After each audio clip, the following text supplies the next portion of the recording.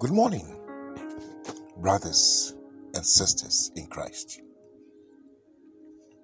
We are eternally grateful to God for how far He has brought us. He has kept us. He has preserved us. He has protected us. He's healed us. He has spared us by His mercies. You and I are not consumed. We serve a faithful God. His mercies are new every morning, and great is His faithfulness. Oh yes, He's a faithful God. He's done so much for us. He's a good Father. He loves us. He cares for us. He says He would never leave us nor forsake us.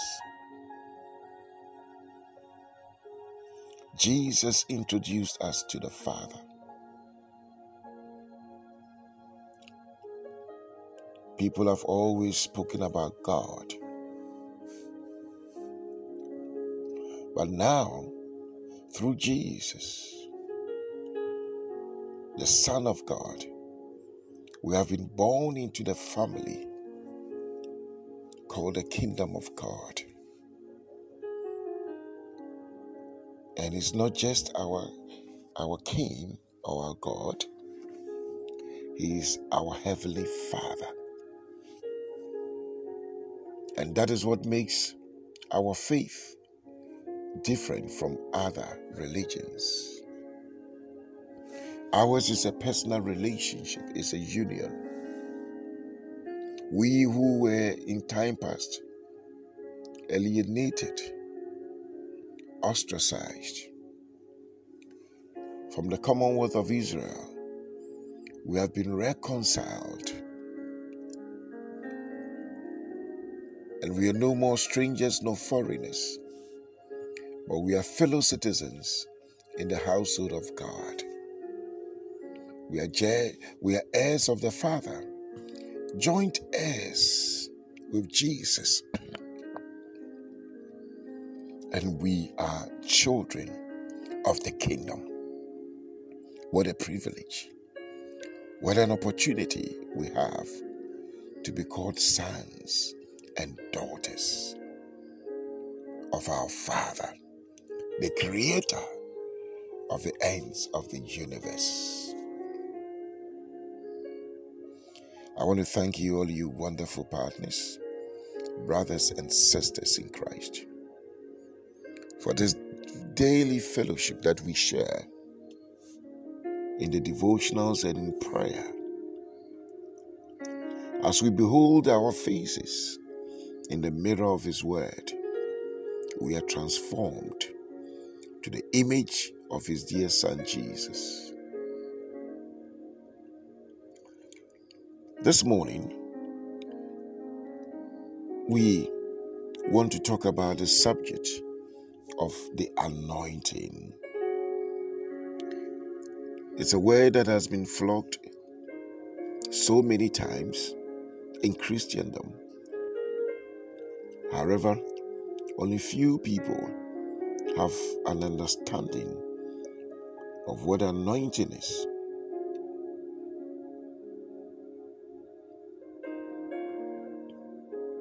The anointing of God.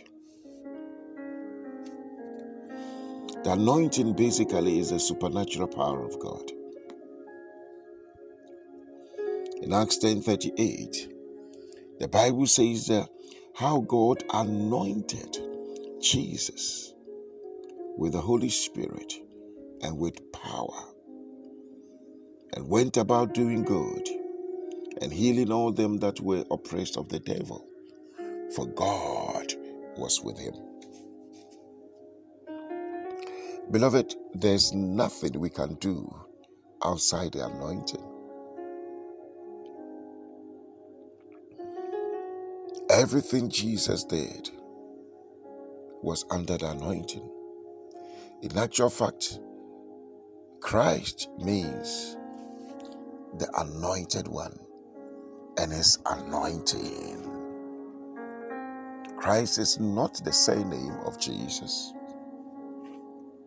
It stands for the anointed one and his anointing. So if Jesus was able to do good and all that he did was because the Father anointed him, how can we possibly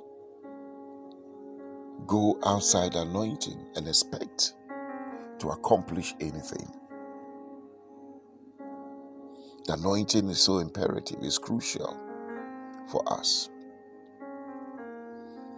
But we have done, every Christian is anointed because we are Christ, we are Christians. So we are anointed. That's why we are Christians, because Christ stands for the anointed one and his anointing. So if we are in Christ, we are automatically anointed. So Christians are basically the anointed people. That is the literal translation of a Christian. The anointed people. The anointed people. We share in the anointing of Christ. The anointing that was upon Jesus comes upon us when we accept him. However, we also need to understand that we have the anointing on us and the anointing in us.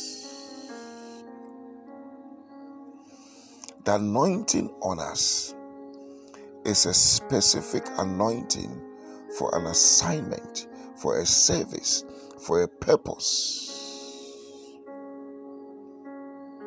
So God specifically anoints people for an assignment, for a certain service, and for a certain purpose.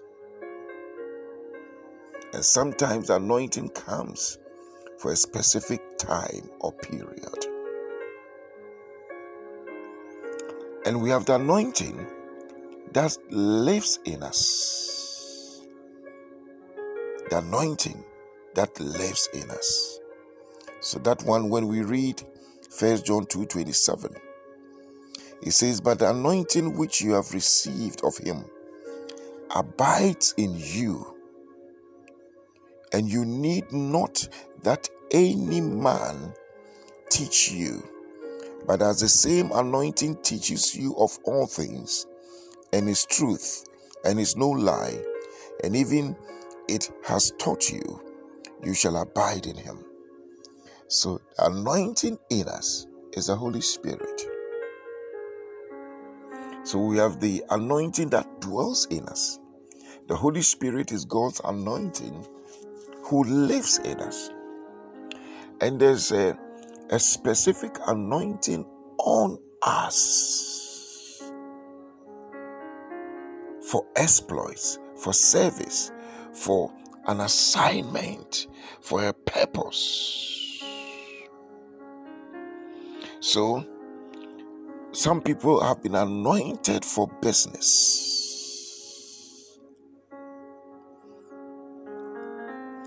So that anointing is an enabling anointing. The anointing on us is an enabling anointing. So God says that it's not by your power, it's not by your might, but it's by my spirit. So God anoints us to enable us to undertake certain specific things.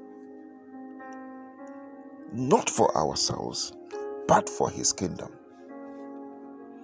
So then anyone and everyone who is called of God, who is assigned by God, is first anointed for that.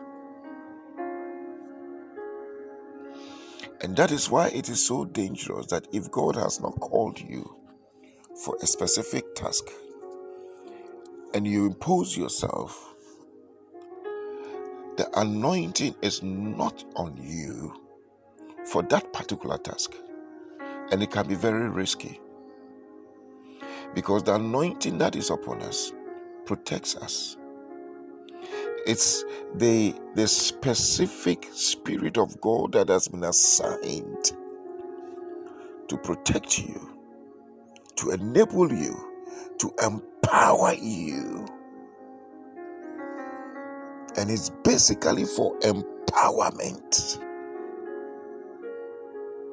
So when we read Isaiah 10:27, it says that in that day, oh, I love this. In that day, and it shall come to pass in that day that his burden shall be taken away from off your shoulder, and his yoke off your neck. So what it means is that when anointing comes upon us, all the physical limitations will be removed. The restrictions, the burdens, the yokes shall be removed. And it says, and the yoke shall be destroyed because of the anointing. So the anointing comes to replace any human, physical, or natural ability. So it is not enough to operate with only a talent, but we need to get our talents anointed. The talent that has been anointed is what makes an impact in the lives of people. Just the ordinary talent excites people. It just excites people. People will clap for you. But what will cause people to repent, to weep, to transform, to change is the anointing. Beloved, so we must always seek the anointing in everything that we do. Because without anointing, we struggle. Oh, yes. Without anointing, our results and impact is suboptimal.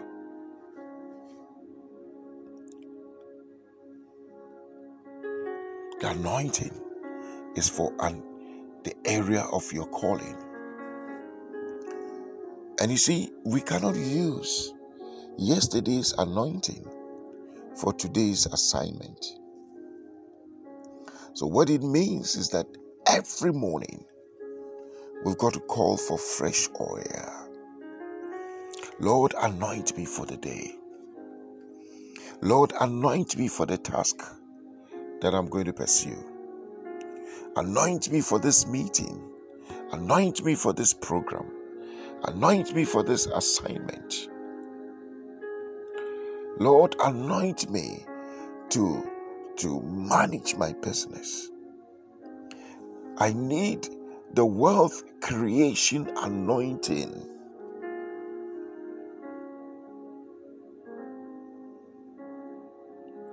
Beloved, we must seek the anointing. We must crave for it. We must ask, and the Lord will cause a deposit of his anointing upon us. Oh, somebody is blessed this morning, because as you ask for the anointing will be given. and every yoke upon your life will be destroyed.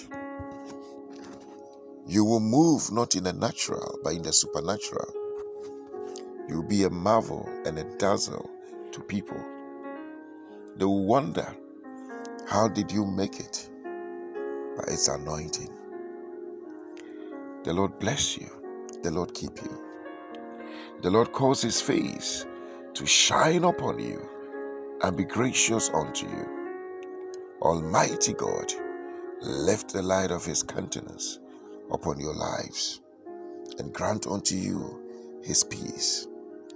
The grace of our Lord Jesus Christ, the love of God, the fellowship of the Holy Spirit abide with us now and forevermore. Amen.